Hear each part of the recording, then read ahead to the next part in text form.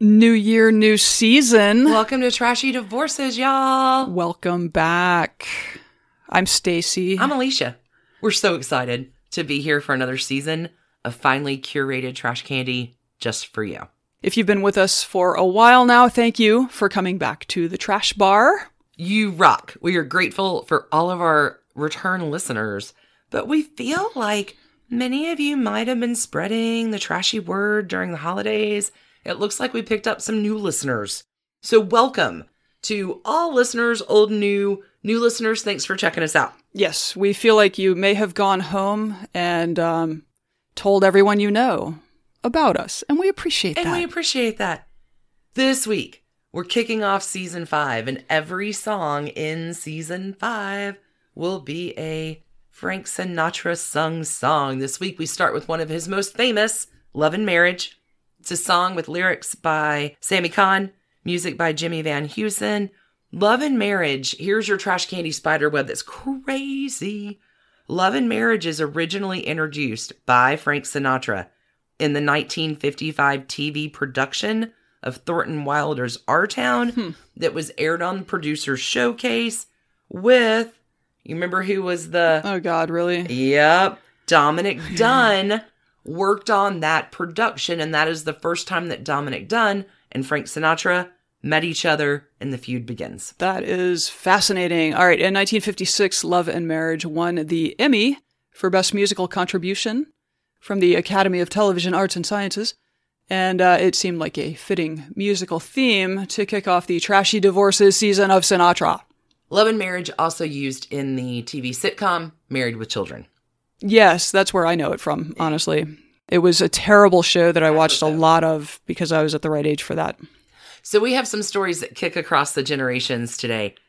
I'm starting off. It's finally Ocean's 11, 12 Degrees of Frank Sinatra. My episode this week, we had to talk about his first marriage to his teenage sweetheart who will become known as Nancy Sr., his first wife. Yep, and I have the scandalous and lightly known trash baggery of Charles Dickens, English Victorian-era author.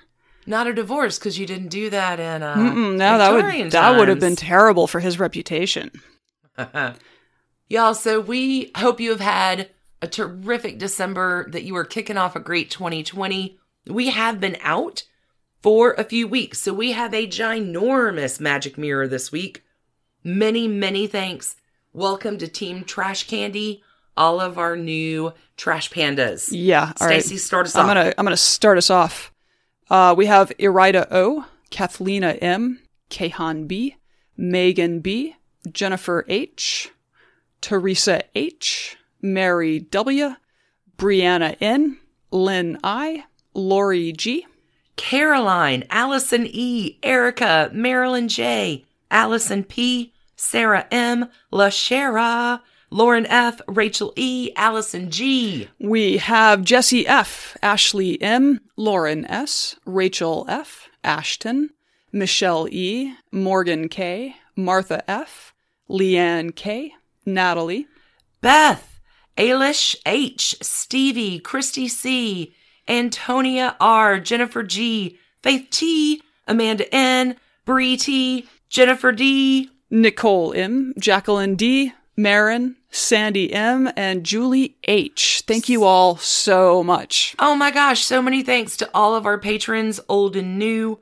Consider joining over there if you just can't get enough trash candy. We have lots of levels. Support your favorite indie podcasters. We'd appreciate it. Love and Marriage may not have gone together like a horse and carriage this week. You ready to talk about our First Wives Club? We may as well go. Oh, trashy style.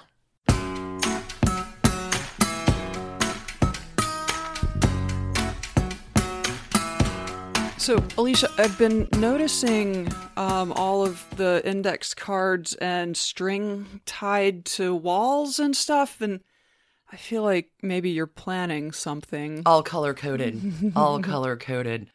Welcome. Oh my gosh, I'm so excited. Season 5. It's time for Ocean's 11. Okay. This is my wish fulfillment.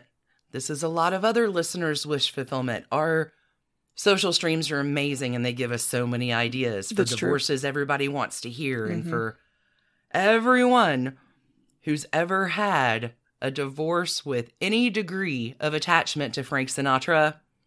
The season is for you. It's Ocean's 11, 12 Degrees of Frank Sinatra. Okay. Old Blue Eyes, chairman of the board. My story this week, as well as the next 11 weeks, will all have a tie-in to Sinatra in some way. There will be deeper dives happening every Wednesday in the corresponding series on Patreon. These are some sticky, sticky spider webs, y'all, and it is going to take me 24 episodes to truly present the trash candy and all the spider web connections, and y'all, it's just so good. So most of you might have an idea of some of the breadth of the man, the myth, the legend that is Frank Sinatra. Sure. Just to set his overall contributions, just get everybody on the same page here. I'm taking a piece written in 1992 from Variety, written by Richard Setlow, talking about Frank. Okay. He was like OG thug life. I mean, that is one thing I've learned from Trashy Divorces. OG. Yeah. No, Frank Sinatra is the guy that if you look at spiderwebs and connections, he's the guy in the center. You can get anywhere. Yeah. With Frank Sinatra. He It's amazing. really wanted to be a mobster if he was not actually a mobster. It's one of his weaknesses. We're going to wait for it. The piece in Variety. Sinatra is the movie star whose roles in 59 features ranged from unforgettable Academy Award-winning portrayals to mercifully forgotten cameos.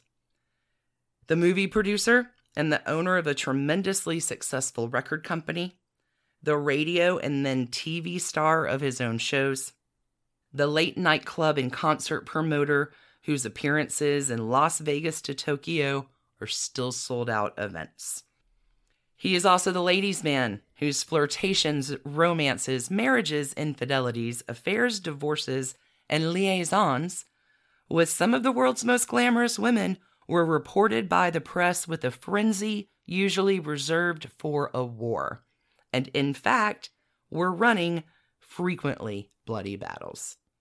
He is the casino owner, the chairman of the board, the confidant of presidents from Roosevelt to Reagan, the wise guy whose associations with mafia mobsters inspired reams of news stories, long FBI files, and best-selling novels. He is also a philanthropist whose personal contributions and fundraising for charity exceeded $1 billion. Complicated guy. A lot to handle, right? Yeah. Today we're going to start simple, nice and easy, if you will. Frank Sinatra is a frequent batter at the love plate. He's got 4 up, 3 down. Today we're going to talk about first up, his first marriage to Nancy Barbado, Nancy Sr., so to speak. Okay. What a story. Okay, so let's set the stage for these kids to get them together on the depot. Francis Albert Sinatra, born December 12th, 1915. He's a Sagittarius, baby. He is born as the first-generation only child to Italian immigrant parents. He's born right across the river from Manhattan.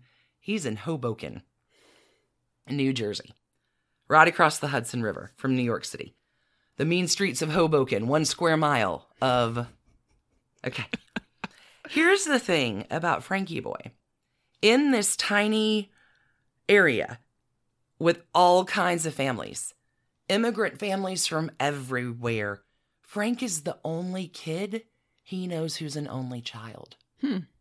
Everybody else has these large, noisy, amazing, sort of complicated, and like everyone else has a ton of brothers and sisters, but like not Frank. And as you might imagine, little Frankie, because of this, might get all of the attention of both of his parents.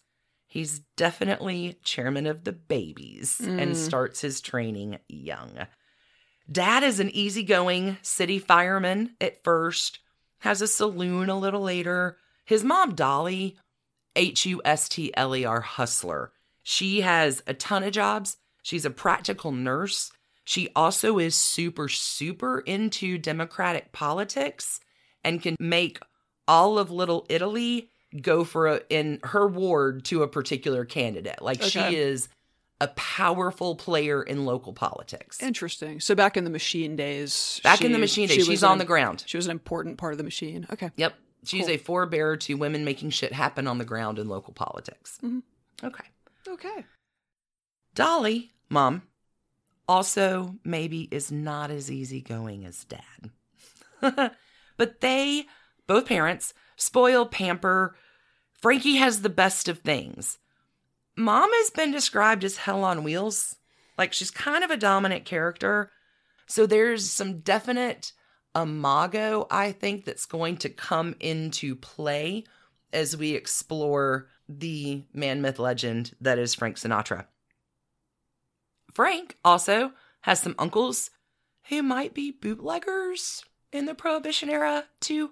I think everybody back then had some uncles who might be bootleggers. And by the time he's a Ute, school has become way less interesting for Frank. He is having way more fun being a ruffian on the mean streets of Hoboken. He's hanging in the pool hall, doing some boxing, and by high school, his formal education is complete. Quits. And his mom's is like, all right, we'll get you a job. That's cool. So he shuffles around like a ton of gigs. He works on the docks. He slings papers. Like, every gig he can get, he takes because he's not in school. So let me go check out the streets of Hoboken. Okay. Sure. And probably because his parents have instilled something in only child Frankie, Frank knows he's destined for something better than hanging out with up-and-coming mobsters in New Jersey. He goes to see Bing Crosby one night. And the heavens open, lightning strikes, and Frank Sinatra is like, this is it. I'm going to be a singing star. This is what I want from my life. Fortunately, it appears he actually could sing. Well, like, singing's never been his thing. Like, his dad, like, has a saloon. He sings a little, like, gets a nickel and a pack of cigarettes or whatever. But becoming a star. Sure. No. But he's in the audience that night with a little girl. Not a little girl. She's 17. He's 19. He's on a date with Nancy Rose Barbato. She's born March 25th, 1917. She's a little younger. They meet in Long Branch, New Jersey in 1934. So they are childhood sweethearts.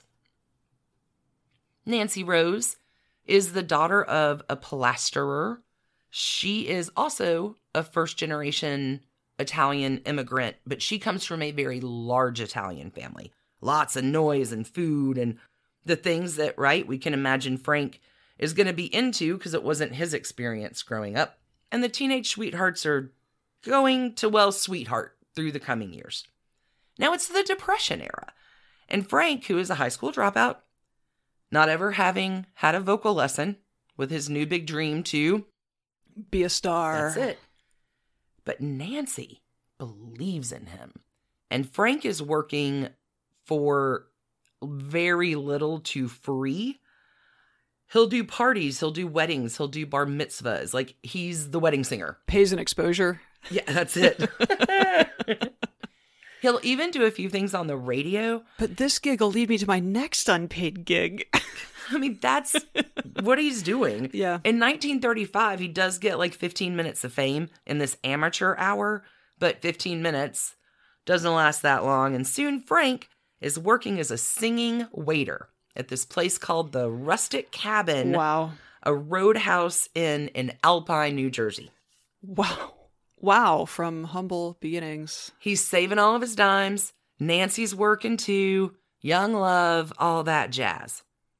Now, there are probably some perks from the singing waiter gig that Frank likes. His weakness will always be girls, especially blondes and gangsters. But girls, first and foremost. In 1938, right around Thanksgiving, Frank is working a shift and the cops bust in and arrest him. And he's like, what the hell? He has been charged with breach of contract of promise because apparently Frank, back in earlier November 3rd and November 6th, not once, but twice, bedded a few times this gal whose name is Antoinette de la Penta. And they dally a few times, and she's filed charges because Frank has promised that he would marry her, and then he did not. Wow, and that's an arrestable offense, huh? Apparently in 1937, that was against the rules. So the charges are later dropped when it is revealed that Antoinette is, in fact, already married. Oh my God. So good times. Nancy, his sweetheart, asks him, Frank, is this the first? And Frank replies, it will be the last. That is reassuring. Dear listener, it is not the last. It is nowhere close to the last. In fact, And it was not the first. it was not the That's first. my takeaway. It was only the beginning. Okay, so remember Whirling Dervish, Hell on Wheels, Dolly Mama? Mm-hmm. Okay, Dolly Mama has an idea. Frank, you can't go promising girls you sleep with that you'll marry them if... Dun, dun, dun. You're already married. You're already married. Genius. So February 4th, Oh 1939, a young 24-year-old singing waiter, Frank Sinatra, Strolls down the aisle. Sachets. with the 22-year-old secretary, Nancy Rose, Mm-hmm. at the Our Lady of Sorrows Church in Jersey City. Love and marriage, right? Why not pick a venue with a happy name? Our Lady of Sorrows is a pretty sorrowful name for a church. To get married in. I mean, anyway, go ahead. Love and marriage, horse and carriage, and all that. There's no honeymoon because the two of them are so broke, they take the weekend and have to be back at work on Monday. Yeah. Okay. Everything's coming up roses. Things are about to change pretty fast for our lovebirds. They get a 3-room, 3-floor walk-up on Garfield Avenue in Jersey City. The rent is $42 a month. I mean, sure, the Depression and everything, but those were the days. And Nancy is legit working her tail off all the time to support Frank's dream. She believes in him so hard. She gets a $15 advance on her salary to have publicity photos made of Frank. And in 1940, the break that lasts longer than 15 minutes is going to happen. Okay. One night, performing as a singing waiter at the Rustic Cabin, just so happens to be in the audience the trumpet-playing band leader, Harry James, with his first wife, Louise. And Harry sees Frank and is like, that's our guy. Little fun spider web here. Harry James is going to divorce Louise in just a few years. I noticed that you called her his first wife. His second wife is Betty Grable. She of the legs. Okay. But right now, in 1940, Harry James is like, hey, I can make you a star. Let's change your name to Frankie Satin. And Sinatra's like, nah, bro, we're not going to do that. Oh, thank God. Okay. But Sinatra will happily take your 1-year, $75 a week contract. Wow. And it's on. And his rent is $40 a month? Life is changing. Yep. Everything's coming up roses. So Nancy goes on tour with Frank and Harry James and the band. Nancy says those were the best days of her life.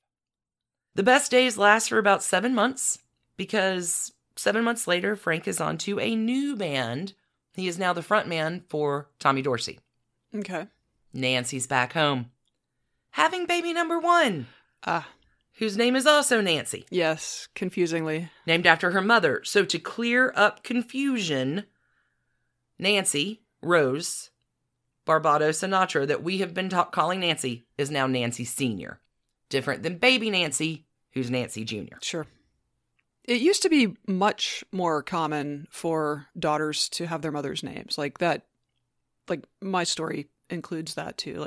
Anyway, I'm not sure why we got away from that, except confusion. And as the matrilineal line passes, these are the days of our lives. Okay. Nancy Jr.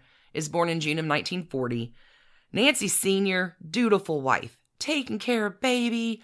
Nancy Sr., I swear to die. Nancy Sr. is running Frank's fan club. She's signing his pictures. She's writing thank you notes while he's on the road. If only there had been Patreon. Frank, here's their trick, because this is seriously still how broke they are. Frank will call her Colette, and she'll answer, hello, hi, I need to speak to, Colette, call for Frank Sinatra. And they're broke, right? So he gives her an opportunity to be like, oh, all right. Yeah, he's not here. She gets to give a few words, and he's like, oh, okay. No worries, da-da-da. It's their secret code, so they never get charged for a call, but he still calls in to check up every day, and they do it with just a few words Right. within the collect call for interchange. That's Isn't that interesting? That's very smart. I mean, it's all good. We can't afford the money. Just checking in. Yeah. But they have their own, secret code. By 1942, Hollywood is calling, and Frank is in a movie with the Tommy Dorsey Band, little MGM flick called Ship Ahoy. And legitimately, by 1942, Frank is the most famous singer in the nation. Please ask the question, because your face just went, huh? Ask it. I have a feel like... how? Who were the others in contention for that title? Tell me how this happened. Because maybe nobody, because Frank's the only guy left standing who's not fighting in World War II. Oh. Yeah. Frank is not fighting. He has What does he have, fallen arches? He's got a medical thing. Does he? It turns out that he has had a punctured eardrum in his youth. So he is disqualified from service. Seriously? Okay, so there is a lot of scuttlebutt about this at the time. It is not looked kindly upon by the menfolk. Cadet Bone Spurs, yeah. He should be serving too. But at the time, this leaves Frank like last guy standing. Right. And is able to make a connection with American women that is... Oh, so he becomes he's the stand-in for every husband and boyfriend who is serving overseas. Okay. You got it. Or is just a way at basic training or whatever. Yeah, okay. That's it. He's going to make his connection with men a little way down the road, but right now, Frank becomes a fixation for lonely American women whose men are fighting at the front, and a lot of young girls, too, who aren't married. Mm-hmm. So it's funny to me that people think it was Elvis or the Beatles that shocked the world with these crazy, out-of-control girls. Nope. Frank was doing this in 1942. He decides to go solo. He has a 3-week gig at the Paramount in New York, sold out every night. The fake news, like the news at the time, the news at the time is writing articles about how much are they paying all these girls to come in and scream? Because girls certainly wouldn't do this. That's how nuts women are about him. He gets that 3-week gig, never looks back. A star is born. He's gone solo. Women love him. I mean, do you think he had connections with powerful someones to keep him out of the war, or was that... The mafia? Oh, no. So we've got a whole lot to talk about on Patreon. Great question. Okay. Add an index card and wrap some pink yarn around that one. Okay. Gotcha. But just to set the stage of his popularity in the 1940s, he has 17 top 10 singles in the 1940s. Wow. He's the biggest thing there was. So 1944, big year. His son Frankie Jr. is born. Okay, so they've each got one namesake. That's it.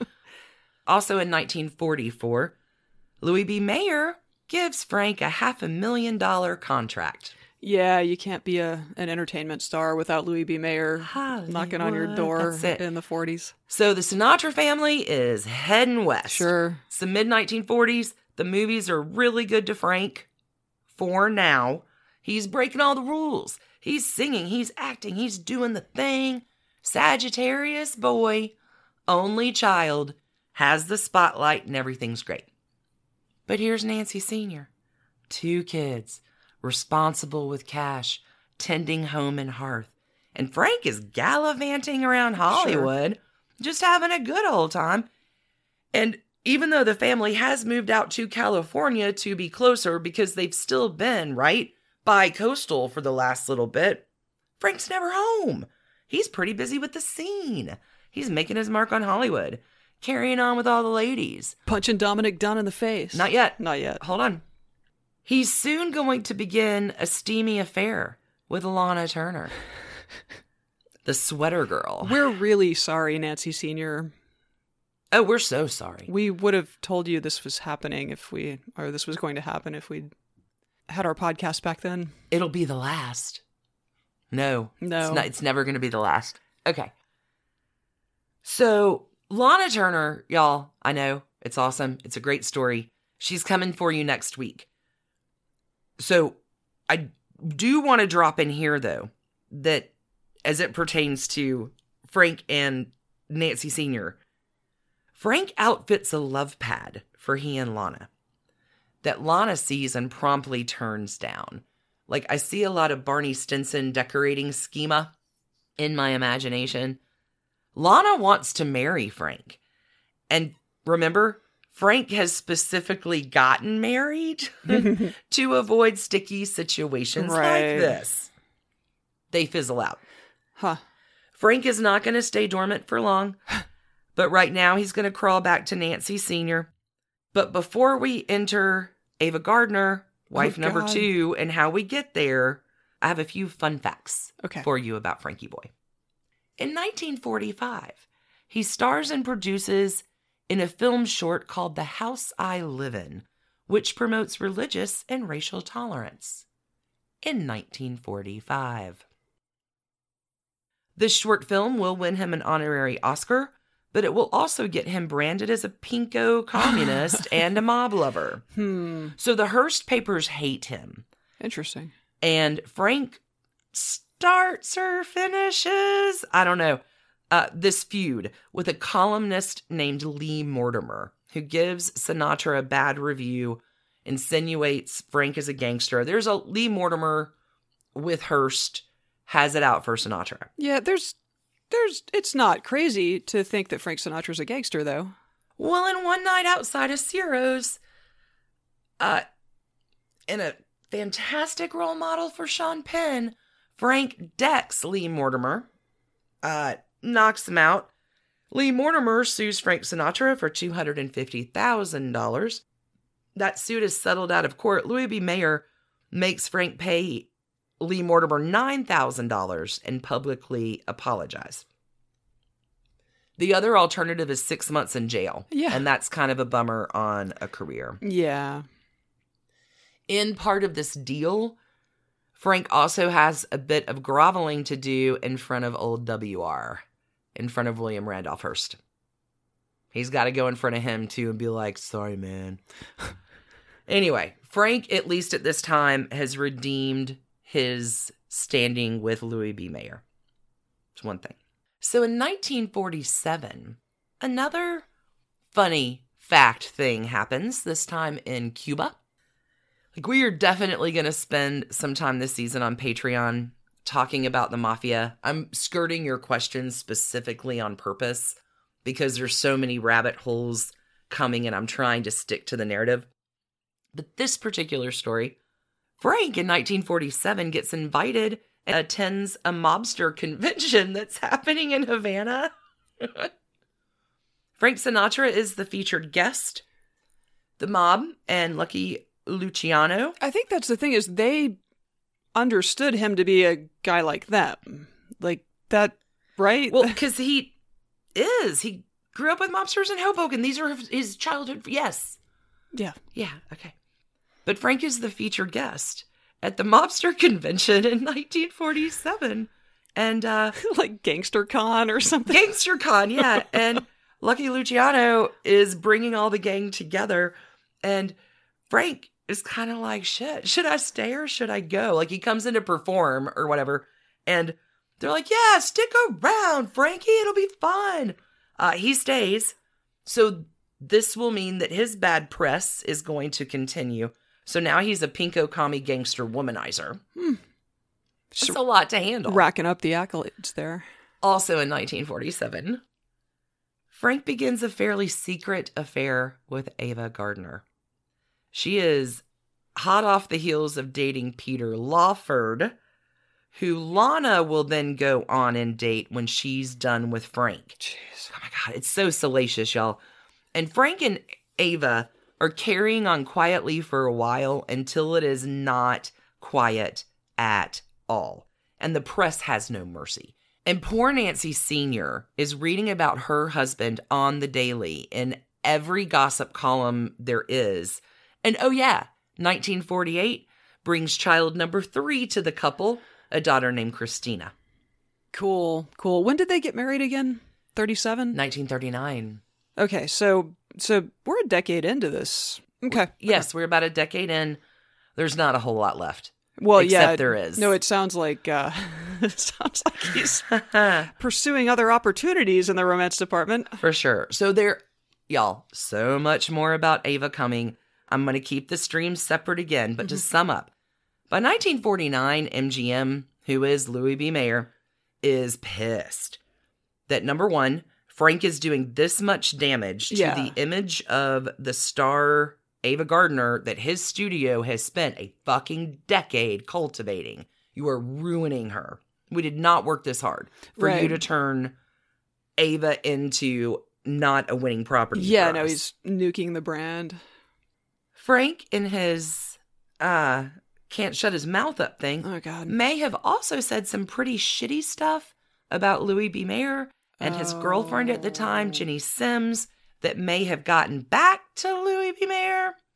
But at the end of the day, Frank Sinatra is no longer serving the wishes of Louis. Yeah. And in April 1950, Frank is suspended with MGM. Here's what the announcement says. Frank Sinatra asked for and received his release from the studio. This is April.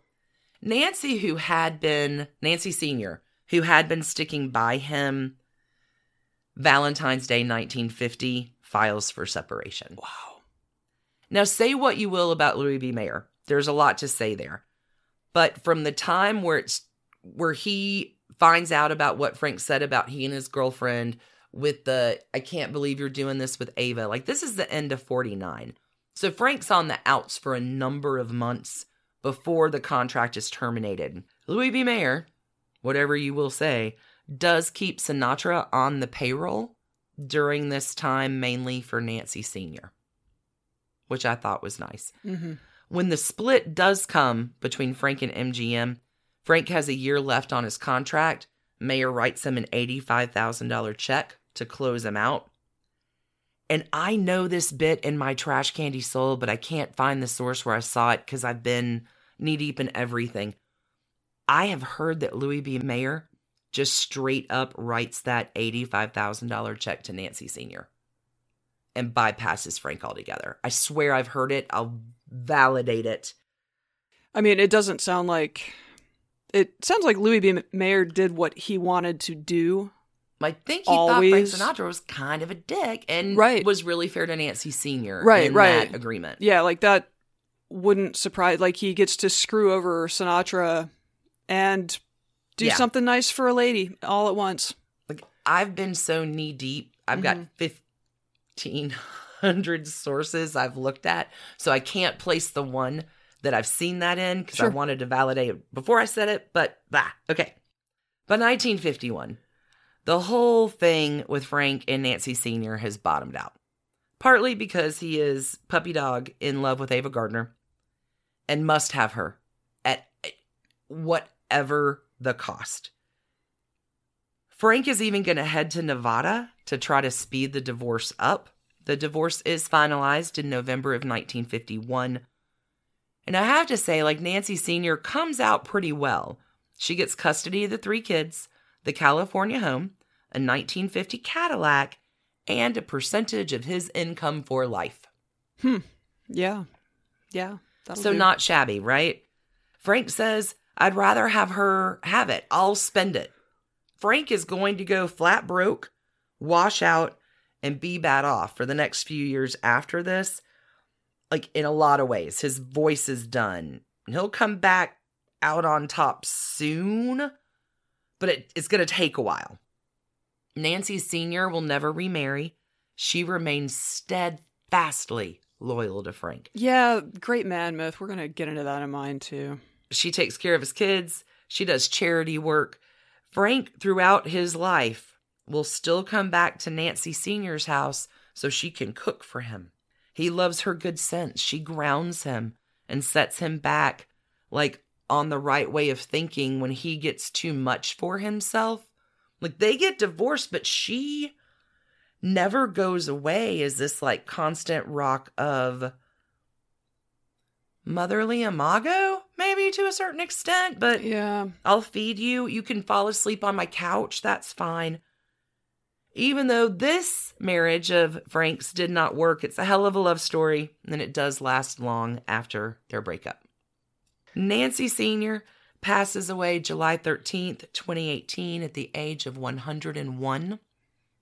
Jeez. Frank, we're going to leave just right back in 1947 or so on the Trashy Divorces Depot until next week. And I guess we have to give some trash cans, but I don't think you understand the entire scope of Frank and Nancy Sr. without all the Ava that's going to be heaped to it on the steamy pile. So for the first time in Trashy Divorces history, I'm pausing on the trash can ratings to be revealed next week. Okay. Personally, I think that it will be the last that actually does warrant some trash cans. I mean, we can go ahead and give a prelim rating. Whatever, it's okay.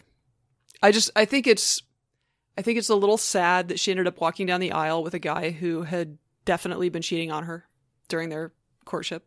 So, and continue to cheat on her throughout the right remainder of their marriage. Right. She did a lot of taking back.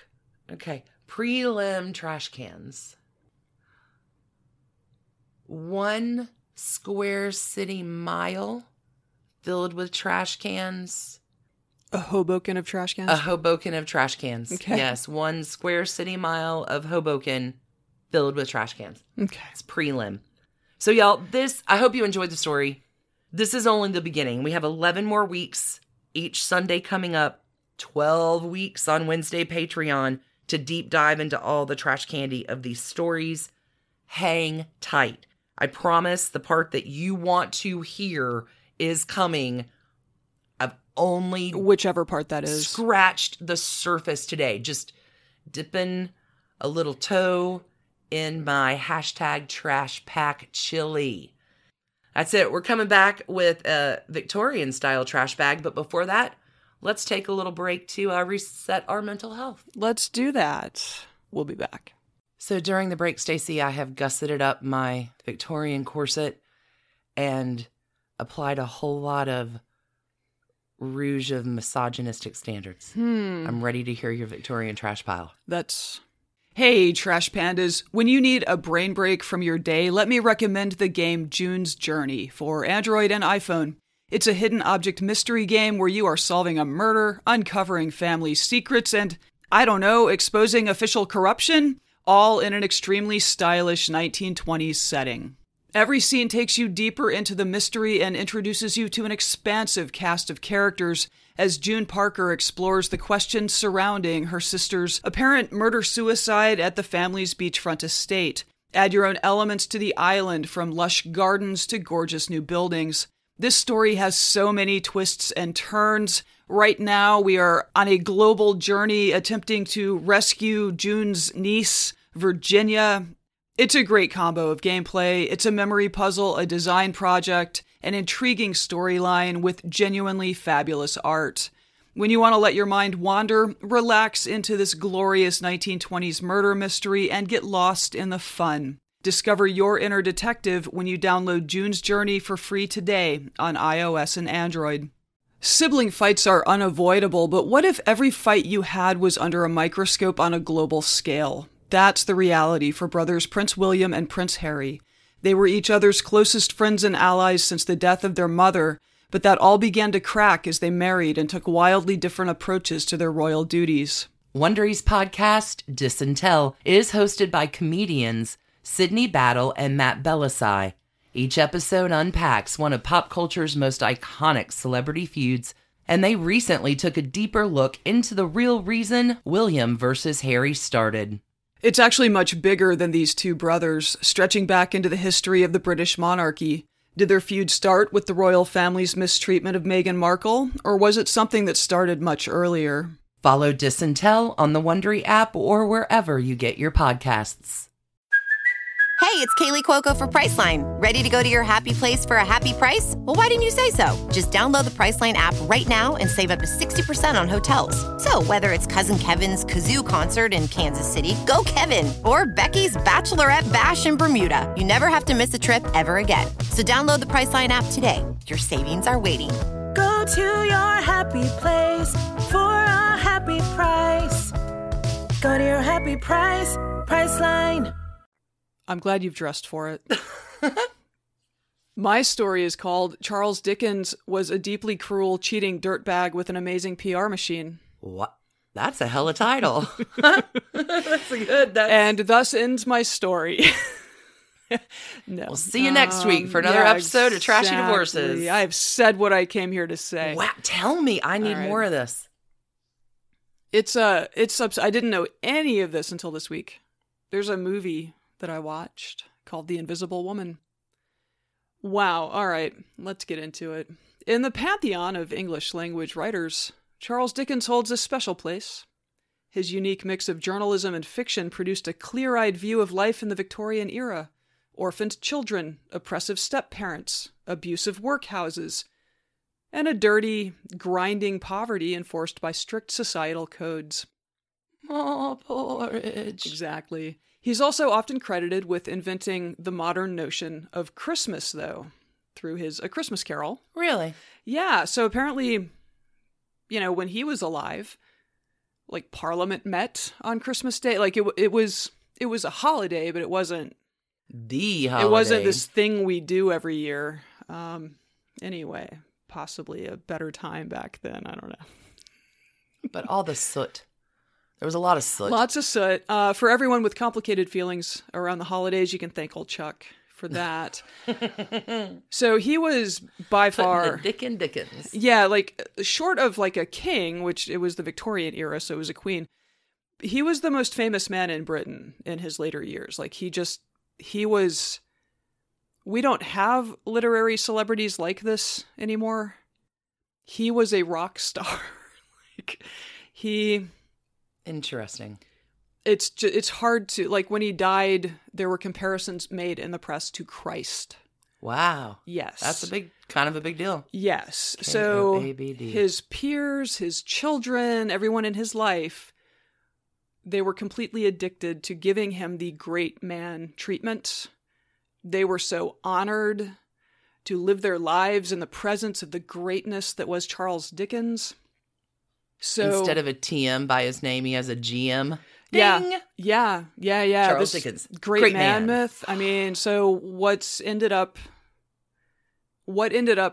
being the legend of Charles Dickens was deeply deformed to the actual life he lived, because he may very well have been a great man. He obviously produced great art, but they had to lie a lot to make that great man label stick. So what I'm hearing you say is that you are continuing 100% with our brand of Trashy Divorces with crushing your heroes. Yep. Fantastic. Yep. Let's go. Yeah, cool. All right. It turns out that the father of modern Christmas was kind of a shitbag who very publicly abandoned his wife, took their children from her when he met a sweet young thing. Let's do this. Okay. Charles Dickens was born on February 7th, 1812, Aquarius. He was the second of 8 children. When he was 12, his father was sent to debtor's prison, which was a thing back then. So Charles was forced to quit school at the age of 12 and go to work 10 hours a day at a warehouse where he pasted labels on poots. So Charles was forced to quit school and work 10 hours a day at a warehouse pasting labels on pots of boot black. I liked on boots better. I think I'm leaving that in. Okay. Americans know this stuff as shoe polish. And the process was it wasn't just like dab on some glue and there was this whole wax paper thing that had to be done. It was whatever. The building was rat infested, and it was like there were 3 children who were assigned to this task, and apparently they were like swatting rats away all the time because it was Dickensian. Wow. Is what we would call this. Okay.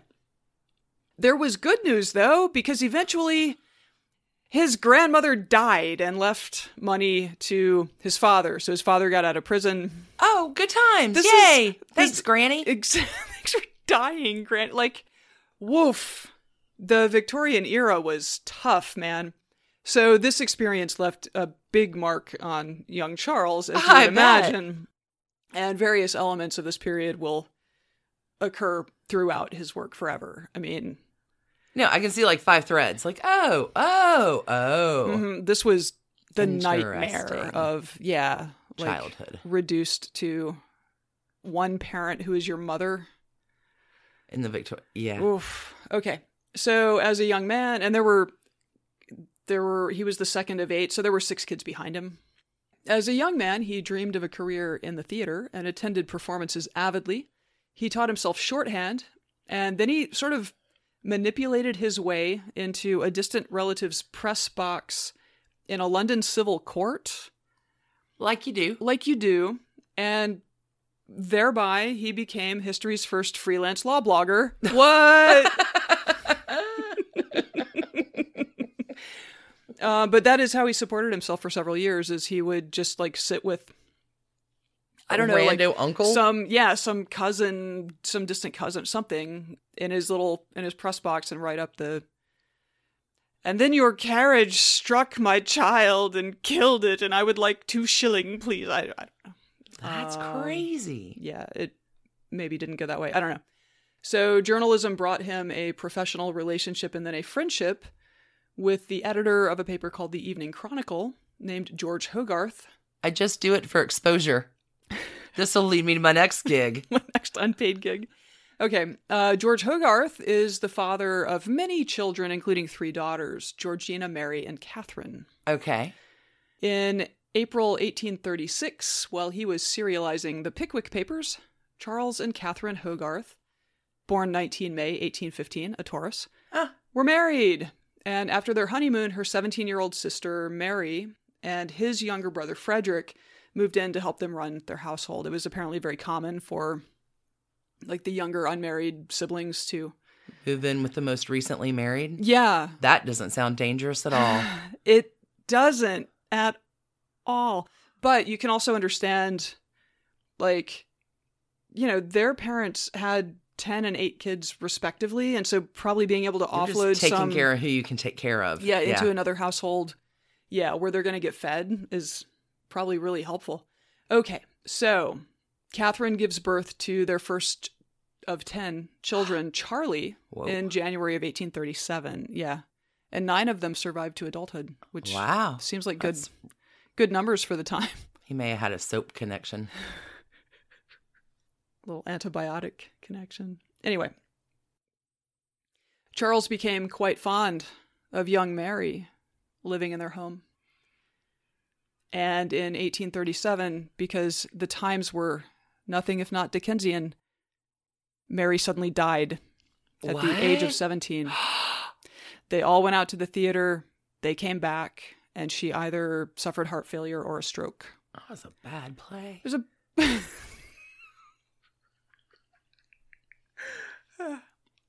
Poor Mary. I'm sorry. I don't mean to make light of Mary's death. That's very, very sad. It's very, very sad. Yeah. And this sent him into a grief tailspin.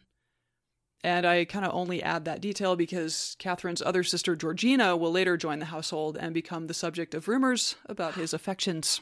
Oh. So after Mary's death, this is the only time in his life that he missed deadlines. Really? But he was so affected that he stopped working for a short time, and he and Catherine went to stay on a farm, like out in the country, like fresh air, for a few weeks. Okay. Upon his return, he completed Pickwick and then Oliver Twist, both of which were read by Queen Victoria. It's crazy. It's crazy. Nicholas Nickleby followed. There's a story about a time. This is classic Dickens. Early 1840s or so, he is flirting with the fiancée of a friend, like his lawyer's buddy's fiancée. Sure. Mary Dickens, he starts flirting. He grabs her and they run down to the sea together. I guess he's like holding her hand or something. And like, this is an era where your reputation, right, is like paramount. Yeah. You cannot be an engaged woman flirting with, some rando, even if the rando is Charles Dickens. Like, so she eventually gets free and like runs away from him. And then I guess forever, if they were in company together, she stayed well away from him. Because you tried to abduct me he was to that guy. Assault me in the ocean? Yeah. So not great. This is sort of an example of Dickens leaning into his fame, I think, and putting a woman in an uncomfortable and possibly reputation-damaging situation in an era where a damaged reputation could destroy your life. Yeah, you've got the power. Mm-hmm. As a man, you have the... Mm-hmm. Well, his own reputation was quite dear to him, as we shall see. What a dick. All right, for some context, let's talk about Catherine, who seems like she was kind of a badass in her own right. Catherine was born in Edinburgh, Scotland, and the family relocated to England when she was 9. She was the oldest of 10. And when Charles encountered her at the age of 19, he was drawn to her brains and her beauty. She was apparently very quick-witted and... Anyway, after they married, Charles was deliriously happy and wrote that if he became rich and famous, he would never be happier than he was in the tiny apartment they shared in their first year together. Aww.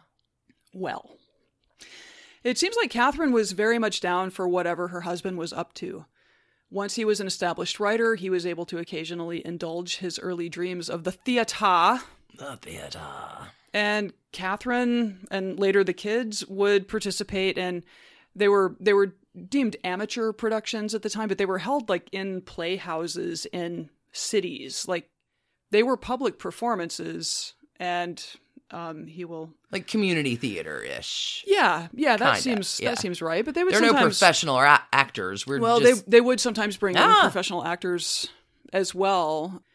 And I think it was often like a charity thing. They were, raising funds for whatever. And so they would do a performance of some play that Dickens and his buddy wrote or whatever. Cool. But it's another, like when you're Charles Dickens, you can do what you want. You want to put on a play? Cool. We will sell that out because you're Charles Dickens. All right. So Catherine's like in shows that he's putting on. In 1851, she publishes a cookbook called What Shall We Have for Dinner? What shall we have for dinner? Satisfactorily answered by numerous bills of fare for from 2 to 18 persons.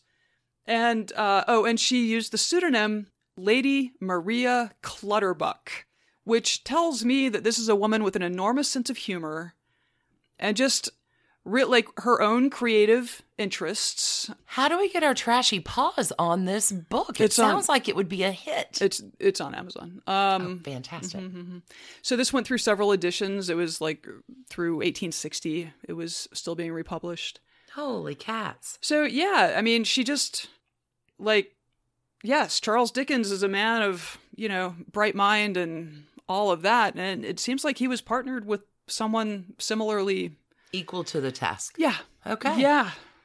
So, in the early 1850s, Catherine was apparently encountering some health troubles, and she was actually away to recuperate from a nervous condition when their youngest daughter, Dora, who was like 8 months old at the time, had a seizure and died.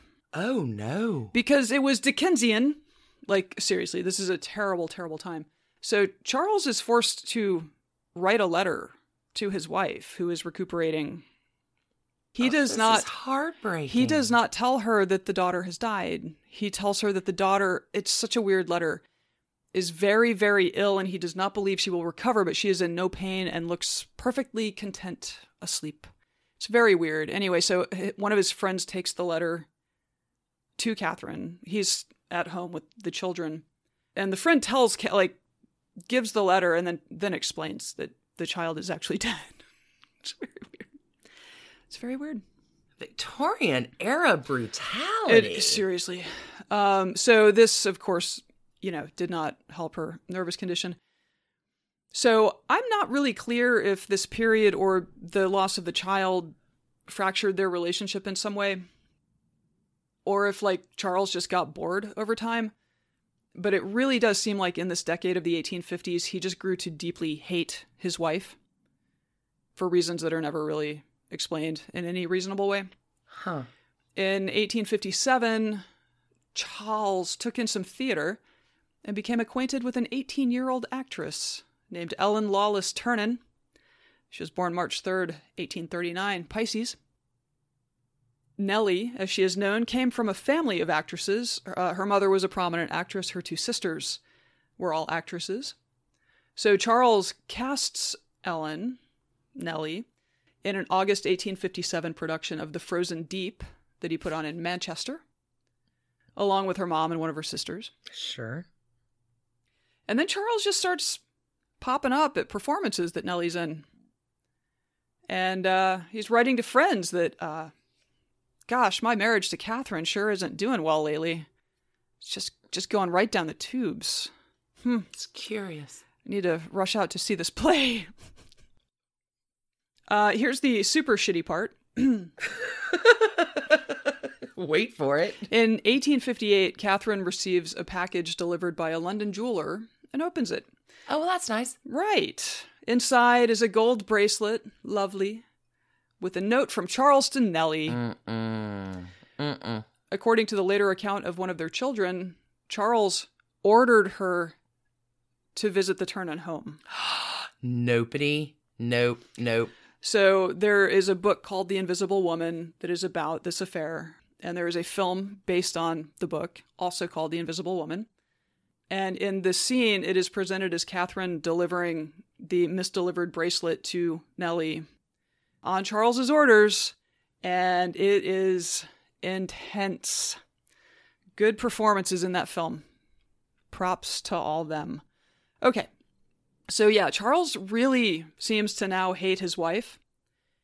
He apparently woke up one day and realized that he was the father of 9 living children and that kids are expensive. So he blames... Big reveal. Big reveal.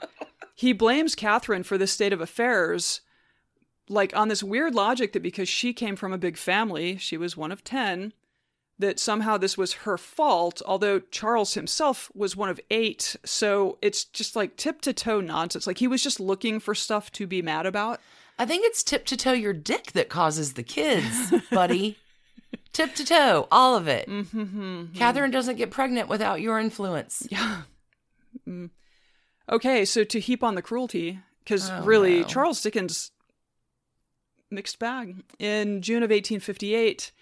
he publishes a notice in a bunch of London newspapers telling the world that he and Catherine have separated while strenuously denying the rumors that were swirling about his affair. And it wasn't clear. There were rumors about his affair with an actress, and there were rumors about his affair with Georgina, his sister-in-law, Catherine's sister. Cool. Apparently, the Georgina rumors may not have been true. All right. He went on to give a statement to a New York newspaper that basically said Catherine didn't love their children and that it was Georgina who had held the family together for years. It's just gross. So Catherine herself returned to her family, and Charles tried to keep all of the kids. And he didn't want to pay for them, but he certainly didn't want mom to have them. And the oldest son, Charlie, was like, "Fuck you, Dad," and went to stay with mom. The other 8 kids, and Georgina remained loyal to him, and Georgina backed up his claims about her sister. What a trashy Victorian mess this is. Yeah, it is. It's real screwed up. The rest of Catherine's family was furious at Charles Dickens, obviously. But Georgina, again, everyone's in the thrall of the great man, Catherine stayed loyal to him. Like, Catherine never went on the offense. Anyway, they never divorced because that would damage his reputation. Victorians did not divorce. Okay. Meanwhile, Charles is widely viewed by his friends to have lost his goddamn mind when it comes to Nellie. But everybody is just so awestruck that they keep his secret. So he breaks off his friendship with William Thackeray because Thackeray understands that Dickens is lying to him when he denies the affairs. And he can't, like, he won't accept it. And Dickens is like, well, fine, we're done. My mouth is on the floor.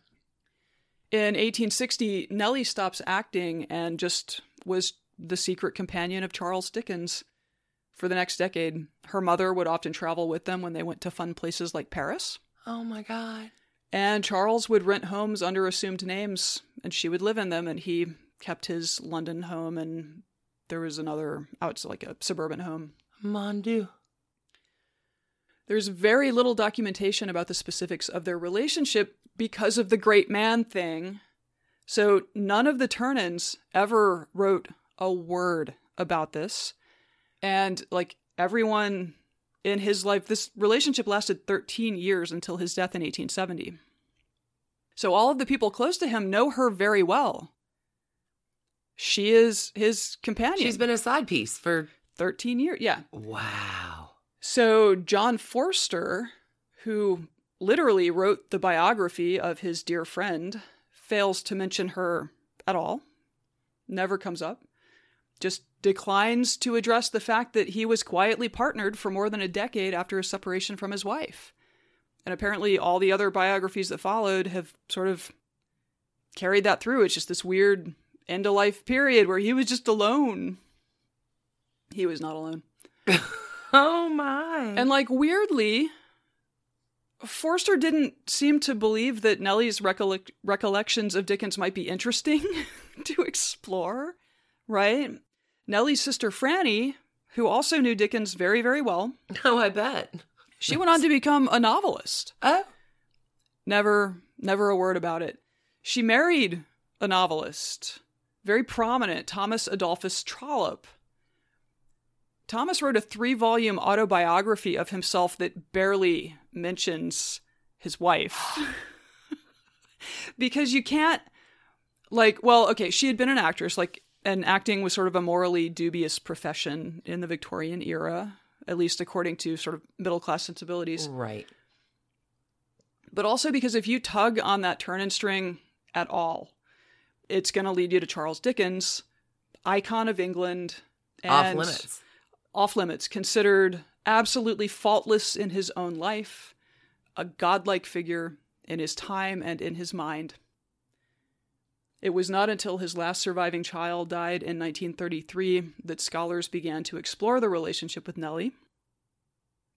And again, this was an era where reputation mattered profoundly, so Nellie herself was unable to ever speak about her long relationship with Charles without causing herself serious damage. Wow. And this is super weird. 6 years after he died, she finally marries.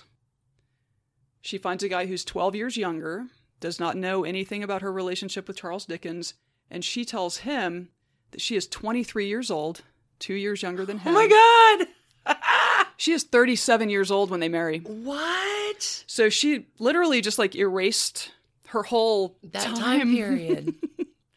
Yeah, they had 2 children together, and it is... Oh my God. It is speculated that she had a child with Charles Dickens who died as an infant, but again, there's very little documentation of... Yeah. Okay, well, she outlived her husband by 4 years, dying of cancer in 1914. Charles had left her £1,000 plus a trust fund upon his death to ensure that she would have a comfortable life. Oh, well, that's nice.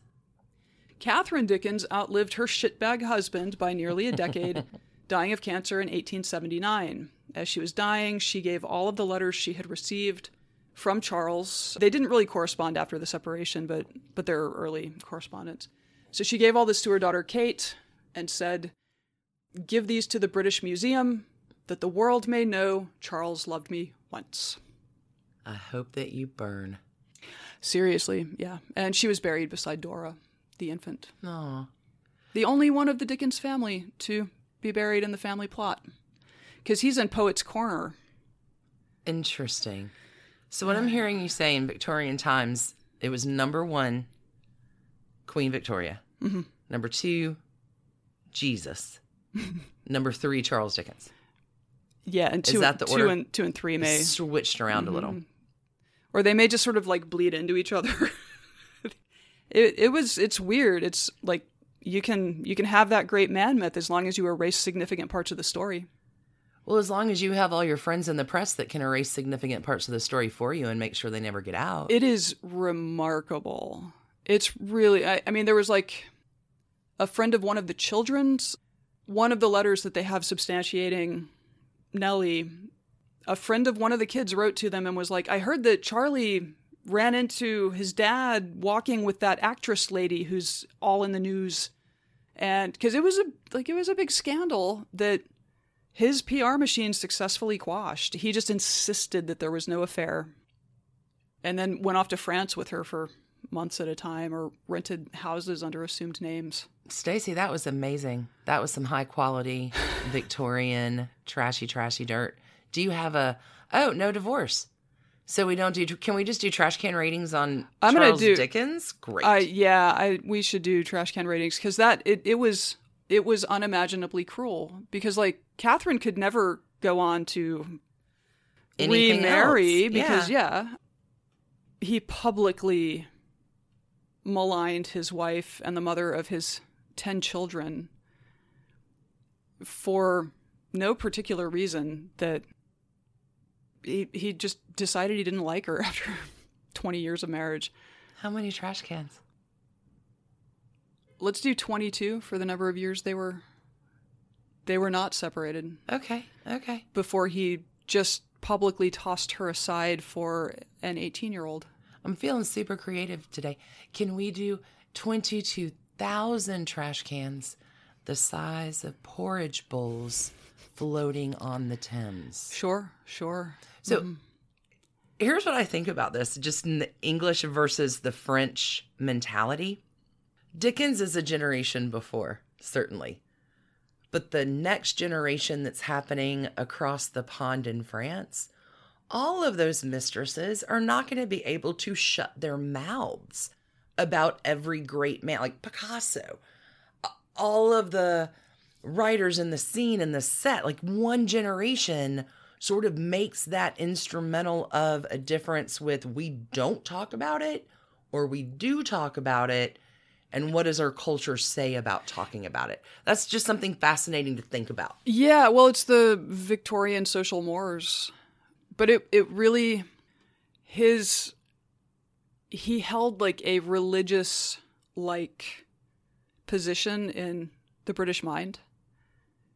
So apparently in the, 1930s or whatever, when it was revealed that he had this affair, the British public was outraged and just I mean, they were so scandalized. Yeah. Like the guy had been dead for decades. And it still made that much of an impact. Yeah, it was just a huge blow to like the national identity of the nation that Charles Dickens had stepped out on his wife. But it sounds like he'd been trying to step out for a while. Come on, Edwardian times. We're ready for you. Yeah. Good Lord. Stacey, that was awesome.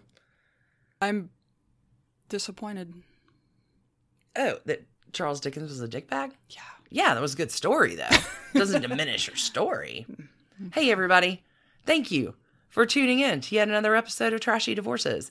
Don't forget to, catch us on the flip side this week on Patreon. We've got Trashy Tutors in the lineup. The kickoff of Ocean's 11, 12 Degrees of Frank Sinatra. It's looking like right now it's going to be a little Rat Pack overview for you on Wednesday. Until we see you again, you know what you have to do. We're so happy to be back, and we hope that you keep it trashy. So trashy. I bit my tongue saying that. We hope that you keep it trashy. So trashy. Cheers, y'all. Thanks for tuning in. Catch you next week. Bye. Bye. And thanks to you for listening. Trashy Divorces is a Hemlock Creatives production, created and produced right here in Atlanta, Georgia by us, Stacy and Alicia, with a little research and writing help from the brilliant Melissa O. Our art is by Sydney V. Smith. That's Sydney V. Smith at carbonmade.com. And our music is used with permission of Ratsy. Check her out at Ratsy's store on Instagram, and definitely drop into Ratsy's store anytime you're in Oberlin, Ohio. You can contact us at trashydivorces@gmail.com or find us on the World Wide Web at trashydivorces.com. If you need more trash candy in your life, our Patreon community includes some of the very best humans around and thousands of hours of bonus content at every level of support. Join the fun at patreon.com/trashydivorces. Interested in some Trashy Divorces swag? Check out our merch shop and Trash Panda Enthusiasm Society at bit.ly/trashygear. Want to advertise with us? Reach out to sales@advertisecast.com for more information. And last but not least, come play with us on social media. I keep most of our Trashy Divorces Instagram hopping. Stacy and I share it up over on Facebook, including our Trashy Divorces podcast discussion group. Come join us over there, and thanks again, everybody, for listening. Keep it trashy, y'all.